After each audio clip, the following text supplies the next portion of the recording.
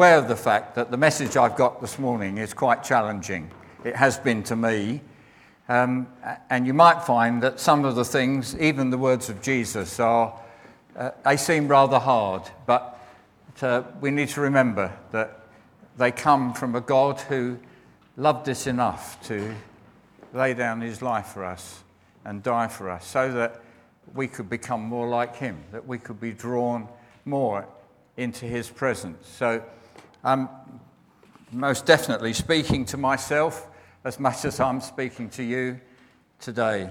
I'm not standing here pointing the finger because, as we've said, we're a family, we're in it together, we're growing together. So all I'm doing is, I hope, giving some idea from the scriptures as to this particular subject. Just by way of introduction, I'll take you back a few weeks. It was only a few weeks that we celebrated the coming of Christ into the world. The eternal Son of God became a human being, lived among us, and became one of us. And it is in this Christmas story that the purpose of his coming and his destiny was announced. An angel appeared to Joseph in a dream and said, "Do not be afraid to take Mary as your wife, for that which is conceived in her is from the Holy Spirit. She shall bear a son, and you shall call his name Jesus, for he will save his people from their sins." We know that the name Jesus or Joshua or Yeshua means saviour. Jesus was to be a saviour. Jesus came on a rescue mission. After his birth, soon after his birth, his purpose in coming was further announced again by an angel, but this time to shepherds. And the angel said, "For unto you is born this day in the city of David a Saviour, who is Christ the Lord." In other words, God himself is your Saviour. So the cross was always Jesus' destiny. God would reconcile the world to himself through the sacrifice of his Son. The sinless Christ would take our place and be made to face the consequences of your sin and my sin. And he would take the punishment we deserve. He would bear the full wrath of God against sin and be our rescuer so that we could receive the free gift of eternal life. This, in essence, is the gospel, the good news that we proclaim. So now we can say to people, believe on the Lord Jesus Christ, believe that he died for you, and you will be saved. That's the gospel.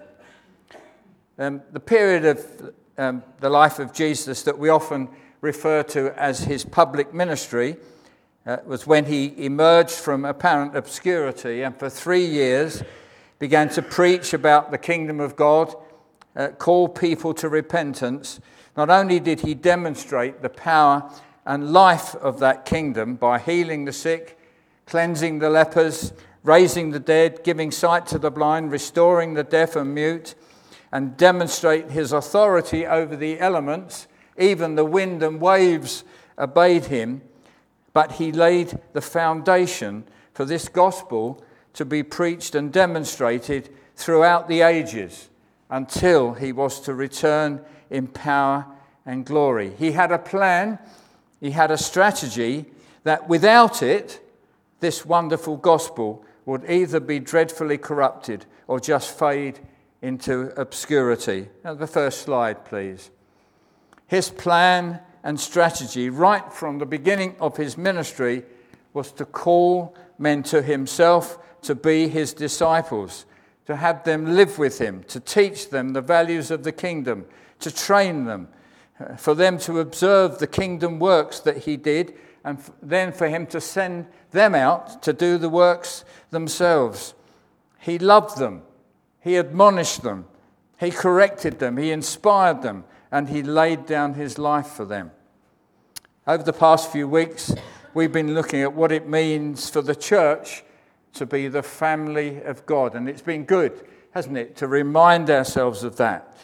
What Jesus was creating with his disciples was the first Christian family, made up of completely diverse individuals But it's important to note that it was a family of disciples, of Jesus followers, not merely observers or hangers-on. There's an incident recorded in John's Gospel, chapter 6, where Jesus had been teaching the crowds. John actually calls them disciples. However, we will soon see that they were pretty weak disciples. And Jesus was teaching them that he was the bread of life. And unless they wholeheartedly believed in him and received him as Lord, they would not have the life that he came to give. And we read, after this, many of his disciples turned back and no longer walked with him. So Jesus said to the 12, do you want to go away as well? Simon Peter answered, Lord, to whom shall we go? You have the words of eternal life, and we have believed and have come to know that you are the Holy One of God. Firstly, most of the crowds couldn't cope with what Jesus was saying. They found it far too hard, the things that he was saying. But we have this wonderful confession of Peter, which was the foundation of what it means to be a disciple. And in spite of their often slowness to learn and their lack of courage when Jesus was arrested, tried, and later crucified, and after his resurrection, he could call them together and appoint them as apostles. Apostles is not a grand title, it just means a sent one, somebody who is sent. And he sent them into the world to do what he had been doing, which was making disciples. So, a call to discipleship. For us, the words disciple and discipleship are readily associated with Jesus. It's possible that you could say to somebody who's got no involvement with church, I'm a disciple, and they might well think about Jesus, because that's how we think about it in these days. But the concept was by no means new when Jesus called men and women to follow him. In secular Greek, it would mean an apprentice to some trade, a student of some subject, a pupil of some teacher. In New Testament times and in the Jewish context, there were students of the law of Moses. They considered themselves disciples of Moses. These disciples would submit themselves entirely to their rabbi and were not to study the scriptures without the interpretation and guidance of their teacher. And although the concept of discipleship or apprenticeship was widely accepted at the time of Jesus, Jesus took a radically different approach to it. In rabbinical circles, the disciple would choose his own master and voluntarily join his school. But with Jesus, the initiative was entirely with him. We see in the early chapters of the Gospels where men like Simon and Andrew, James and John and Matthew and others, that they were all personally called by Jesus to follow him. He was not calling these men primarily to his teaching, but to himself, that they might be with him. And then later in John 15, we read, you did not choose me, but I chose you and appointed you that you would go and bear fruit and that your fruit should abide. So he chose them, and he chose them with a purpose, that they would be fruitful. It's said that when Buddha lay dying, his disciples asked him how they could best remember him. He told them not to bother. It was his teaching, not his person, that counted. With Jesus, it's altogether different. Everything centers around him. Discipleship means knowing him, loving him, believing in him, being committed to him, and being obedient to him. Disciples of a Jewish rabbi would submit themselves as slaves to their master until they could leave their school and become masters themselves. But Jesus calls his disciples to unconditional obedience for the whole of their lives. Now, whilst we could say that those early disciples were unique and that Jesus was addressing them specifically, in that they had a personal invitation and physically lived with Jesus, heard his teaching and correction from his lips, and see him do physically the works that they were later to do also. And most importantly, they were those who witnessed the resurrection. Nevertheless, the principles of discipleship that Jesus taught are wholly relevant for us, and we are called to a radical lifestyle in whatever environment we find ourselves. Why do I say this? Because one of the last commands that Jesus gave his disciples, which we call the Great Commission, says this. Have the next slide, please. And Jesus came and said to them, "All authority in heaven and earth is given to me. Go therefore and make disciples of all nations, baptizing them in the name of the Father and of the Son and of the Holy Spirit, teaching them to observe all that I have commanded you. And behold, I am with you to the end of the age." Notice that there are no vagaries about what these further disciples were going to be like, because each successive generation of disciples would or should be taught what Jesus taught the first disciples. So now we, who have the commands of Jesus plainly set out in the New Testament, are faced not only with the invitation to follow him, because that's what the gospel is, it's an invitation to follow Jesus, but also the challenge of obeying his commands. And as we will see in a moment, that they were so challenging that we might be tempted to ignore them or argue them out of them. But however tough they are, we are not alone, because Jesus was with them, or is with us by the Holy Spirit, which the disciples had yet to receive. He said, "I am with you always until the end of the age." And I think there's a connection with the going and Jesus being with us until the end of the age. He said, "Go, and I am with you till the end of the age." The first disciples understood this more, I'm sure, when Jesus explained that his presence with them would be by the Holy Spirit, which they'd not yet received. In Acts 1:8 we read, "But you will receive power when the Holy Spirit comes upon you, and you will be witnesses in Jerusalem and in all Judea and Samaria and to the ends of the earth." Very similar, really, to the Great Commission, and that Jesus again would be with them by his Holy Spirit.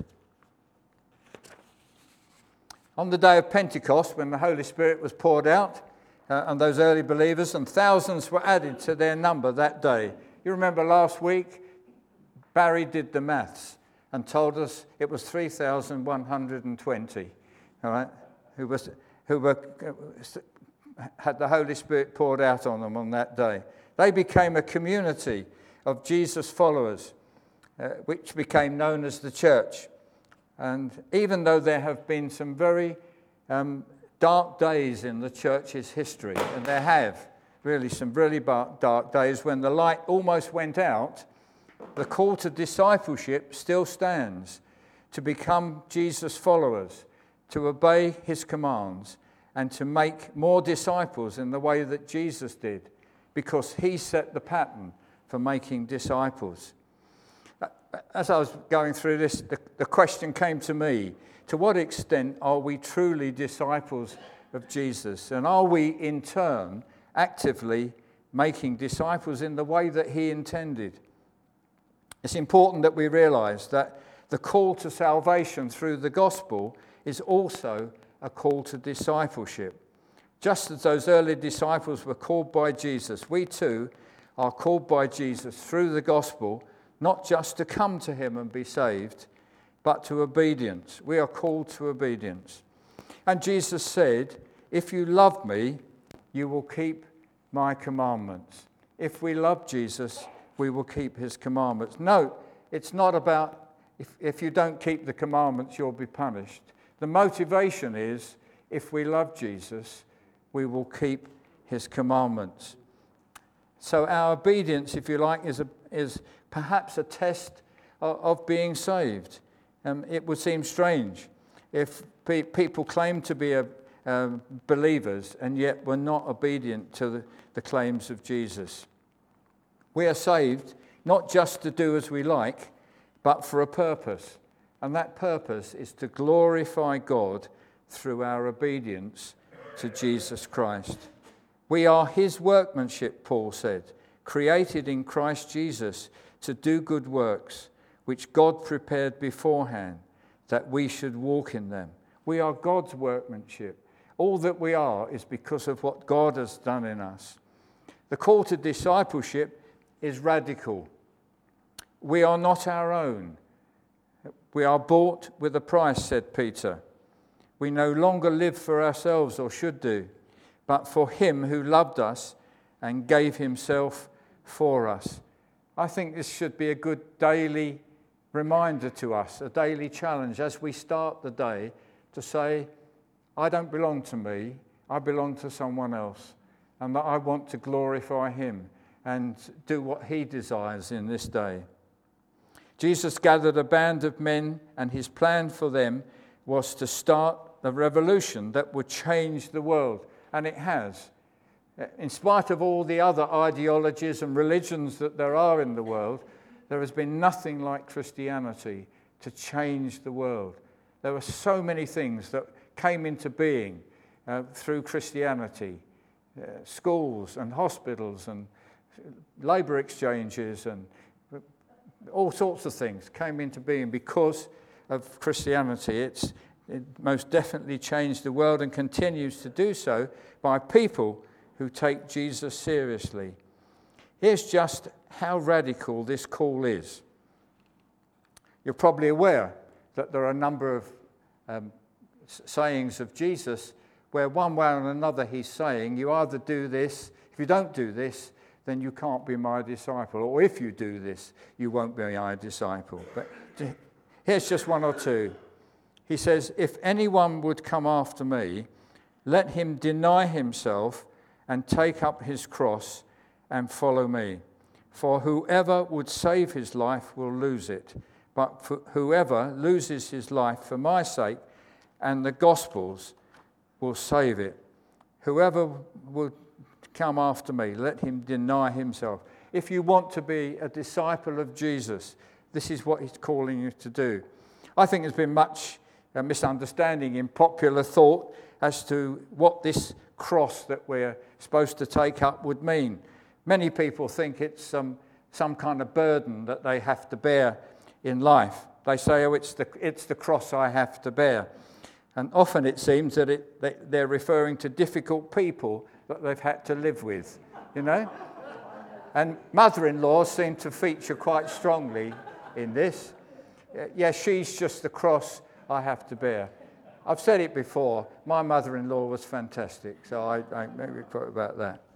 But no, the cross Jesus referred to was anything that is the consequence of our choice to follow him, which may bring all sorts of problems. And of course, for many around the world, it's persecution. And much of the New Testament is written with the background of persecution. And if you think that here we have an exceptional demand for the 12 disciples who had a special responsibility to launch this movement that would change the world, then listen to what Paul has to say to the church at Rome. He says, I appeal to you, therefore, brothers and sisters, by the mercies of God, or because of God's mercy, to present your bodies as a living sacrifice, holy and acceptable to God, which is your spiritual worship. Do not be conformed to this world, but be transformed by the renewing of your mind, that by testing you may discern what the will of God is, what is good and acceptable and perfect. And a modern translation of part of that says, don't let the world around you squeeze you into its mould. You know, and it's only when we see ourselves as chosen, called and commissioned by Jesus that we shall have a real sense of our responsibility to present our bodies as a living sacrifice. That's very similar to what Jesus was saying to his disciples. Jesus made it clear that when we become his followers, it will bring us into a new relationship with our world, which will include our natural family, and we may have to make some painful choices.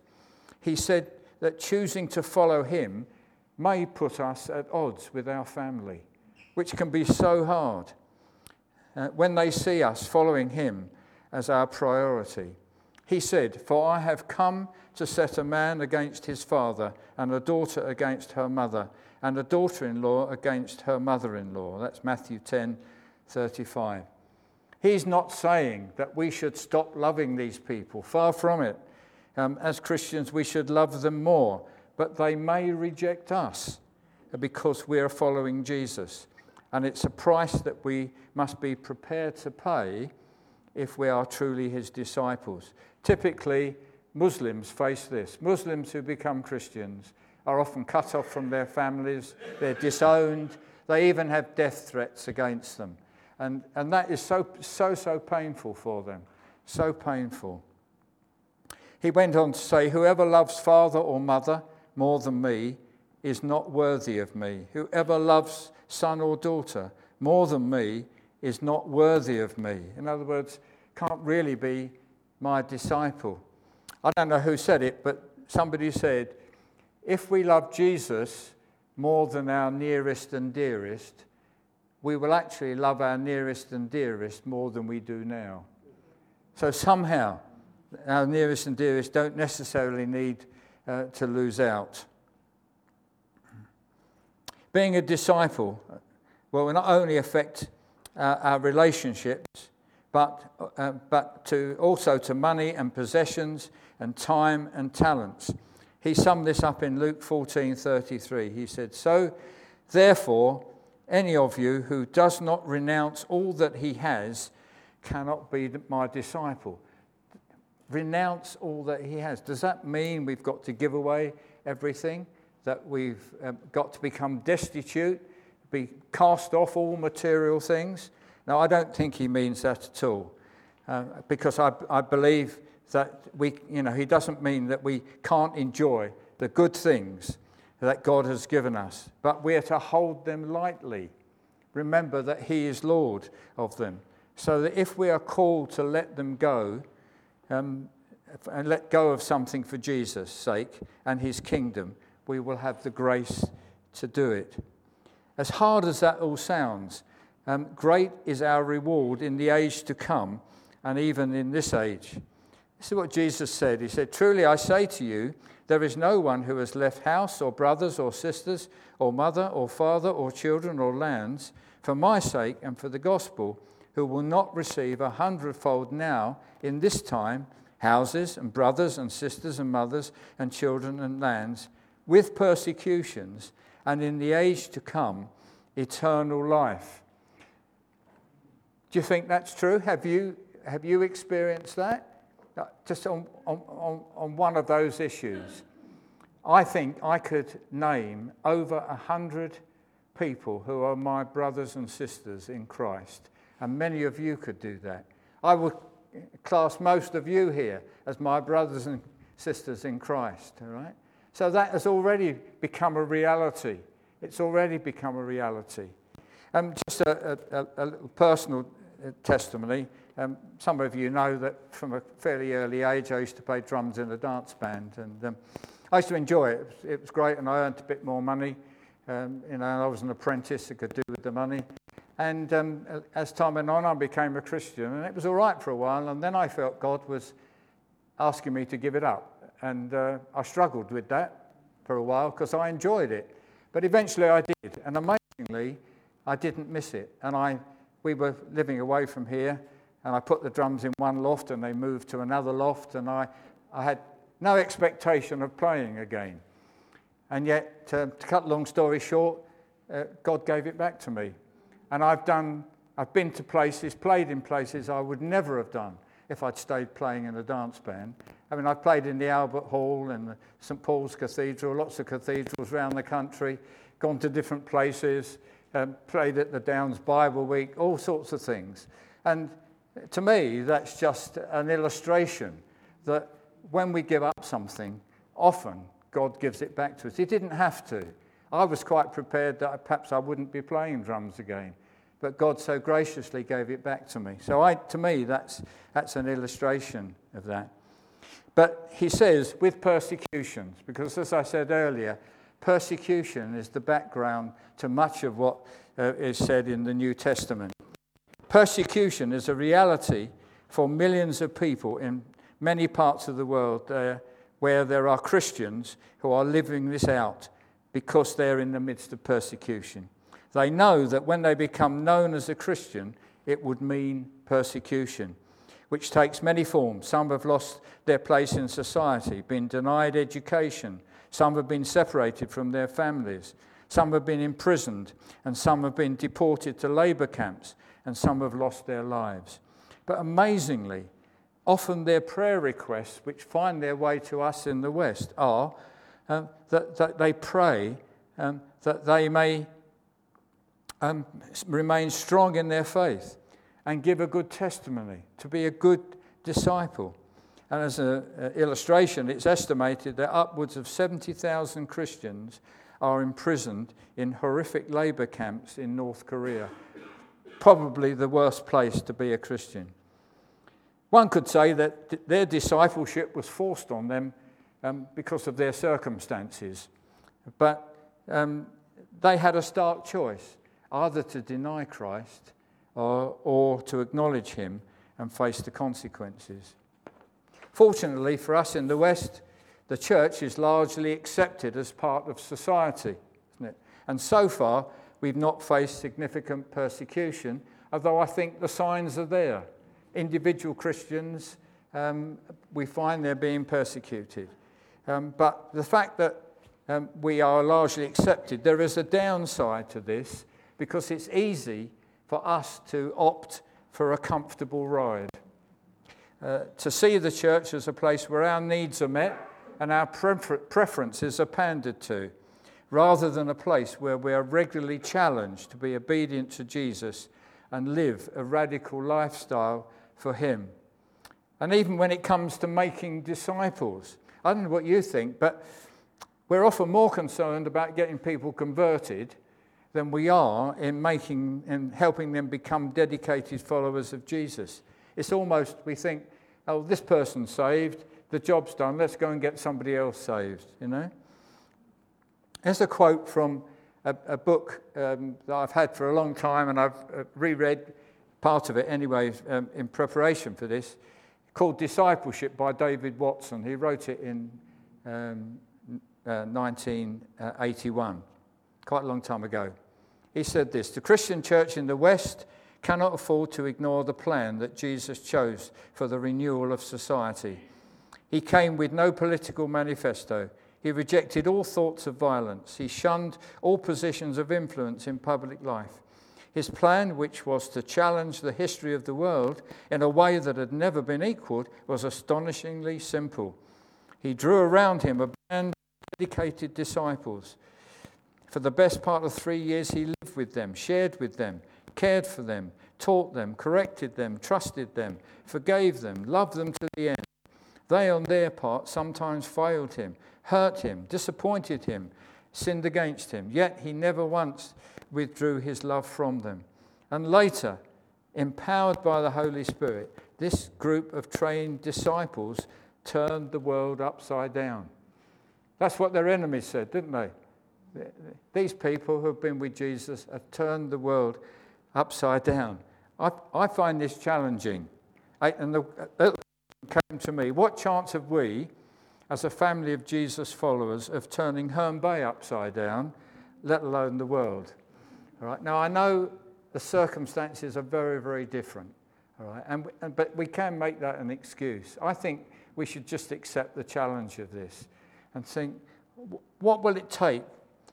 What changes in us will it take that we could actually turn our town upside down?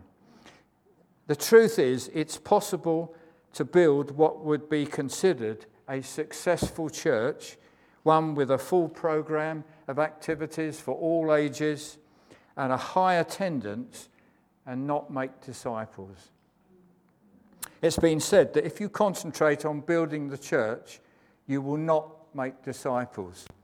But if you concentrate on making disciples, you will build the church. And after all, Jesus said, you go and make disciples.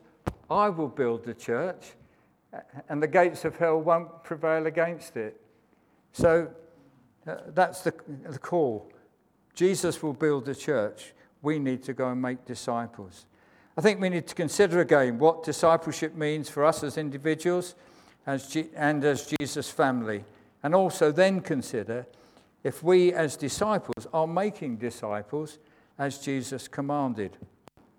Firstly, as we've said already, we are called by Jesus to Jesus. Discipleship must start with our personal relationship with him. Remember that Jesus said, if you love me, you will keep my commandments. And I think you can see that the key to, if you like, successful discipleship is our love for Jesus. And we have to ask ourselves, are we nurturing that love for Jesus? If we don't maintain our relationship with him, which would be typically through prayer and reading his word, his commandments may seem too much to bear. They are very hard. But if we love him, there's a chance that we'll find the grace to obey them. But secondly, it was never intended that we should go it alone. When Jesus called those first disciples, he called them to be part of a community, a family. And if we're to withstand the pressures of the world, as well as offering the love and life of Jesus to the world, then we need the strength and support of other committed disciples. Just going back to that paraphrase from Romans, don't let the world around you squeeze you into its own mould.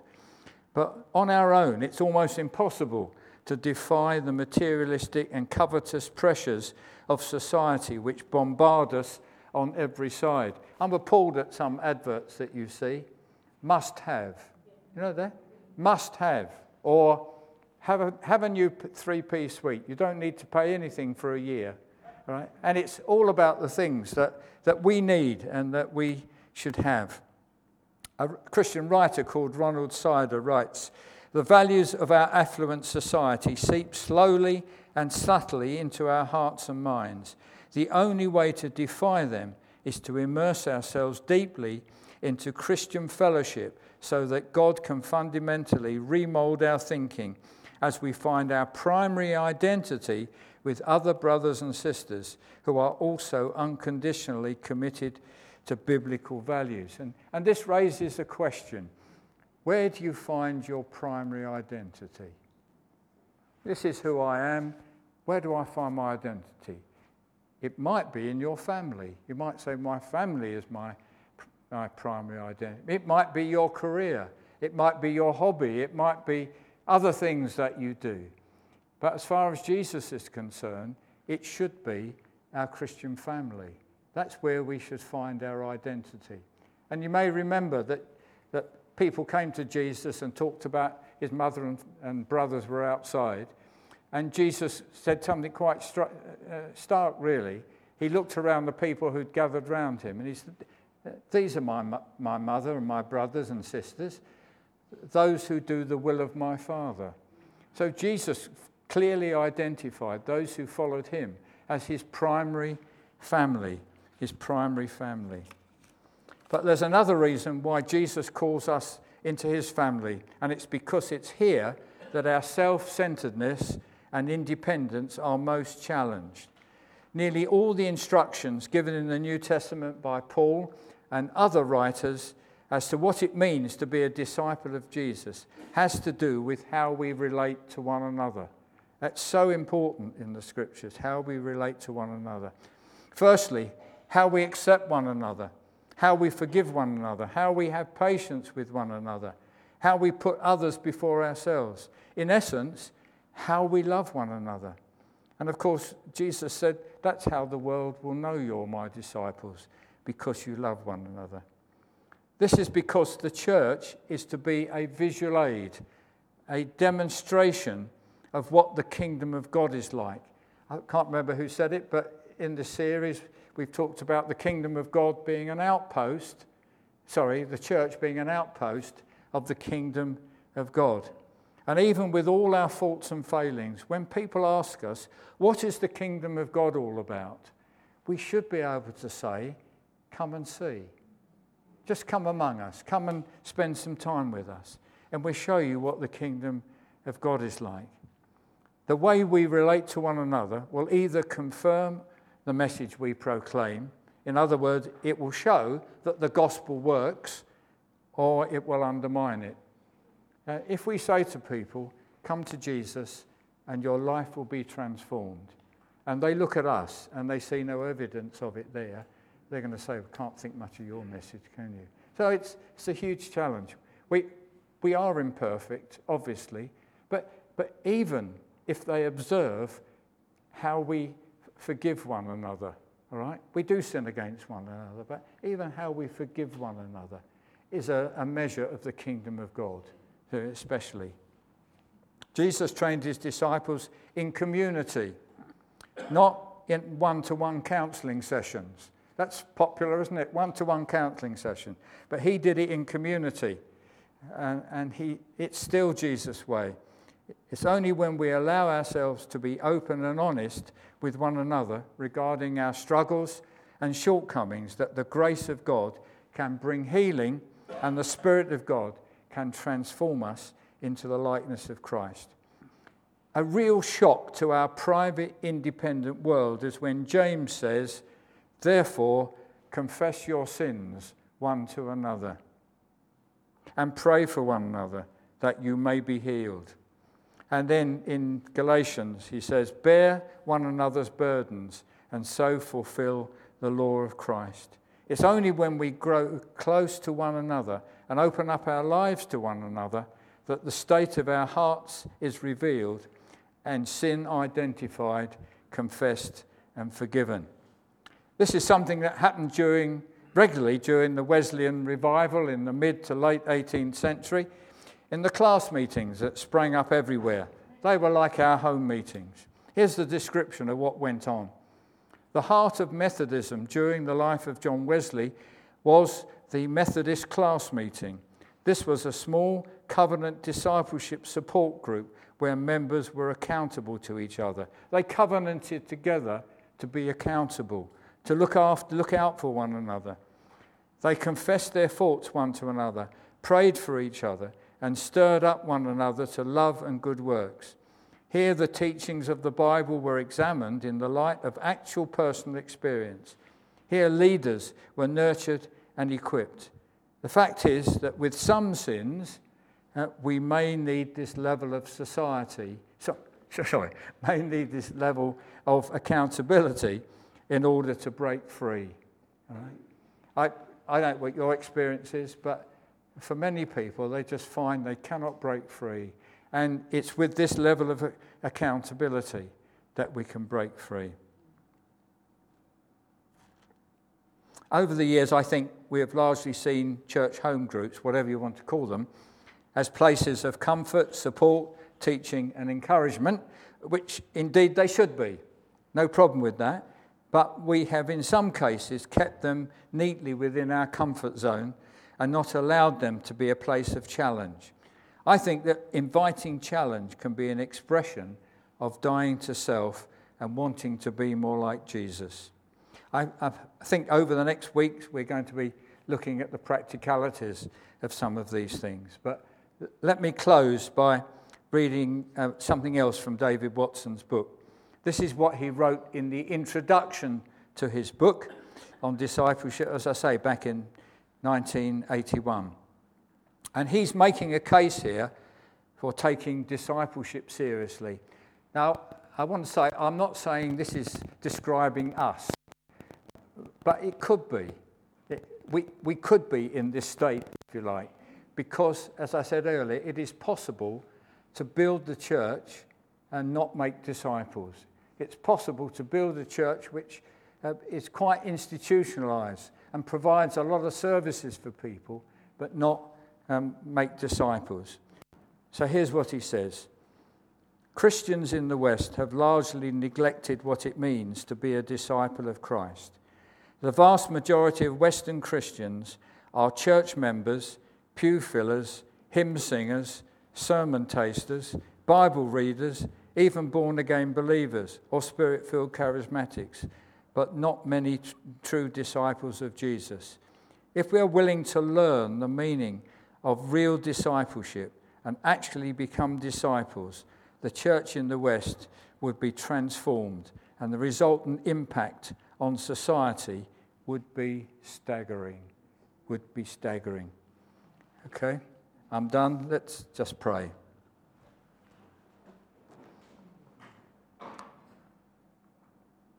Father, some of that is, to say the least, uncomfortable.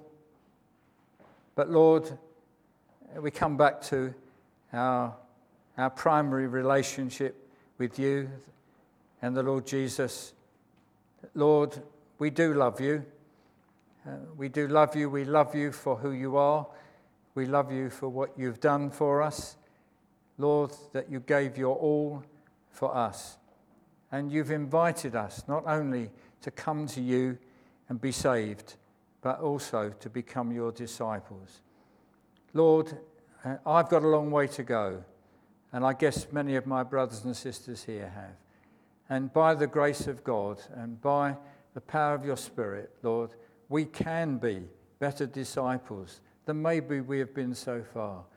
Lord, we want to have an impact on our society, on our community, on Herne Bay, or wherever. We want to have an impact, Lord. And we ask you that you will help us over the next few weeks to look at some of the practicalities of what this means for us. But Lord, we don't reject this. Lord, we don't say, well, this is not for us. Lord, we say, by your grace, we can be there. We can get there. So help us, we pray, in Jesus' name. Amen. Thank you, John. There's much to chew over in our small groups during the week. Questions will be available in the next 24 hours or so to help those conversations. Let's press in. It's very much easy to listen to something like that, go, yeah, really challenging, and then bury our heads in the sand and hope we didn't hear it come Monday. Let's not lose this. Let's press in and see what God says through it, and then next week it'll be unpacked a bit more by Bob and Mick as well. Teas and coffees are now served. If parents want to fetch your children for kids' work, that'll be brilliant. One more thing I forgot entirely to mention at the beginning of the meeting: prayer and vision tonight at 6:30 until about 8 o'clock at the Beacon Centre, 78 C Street. Please do join us. We've got a few things we're going to be praying through, including praying for our nation, amongst other things as well. So please do join us, 6:30 tonight at the Beacon Centre. That would be fabulous. Thank you very much. Teas and coffees are now served.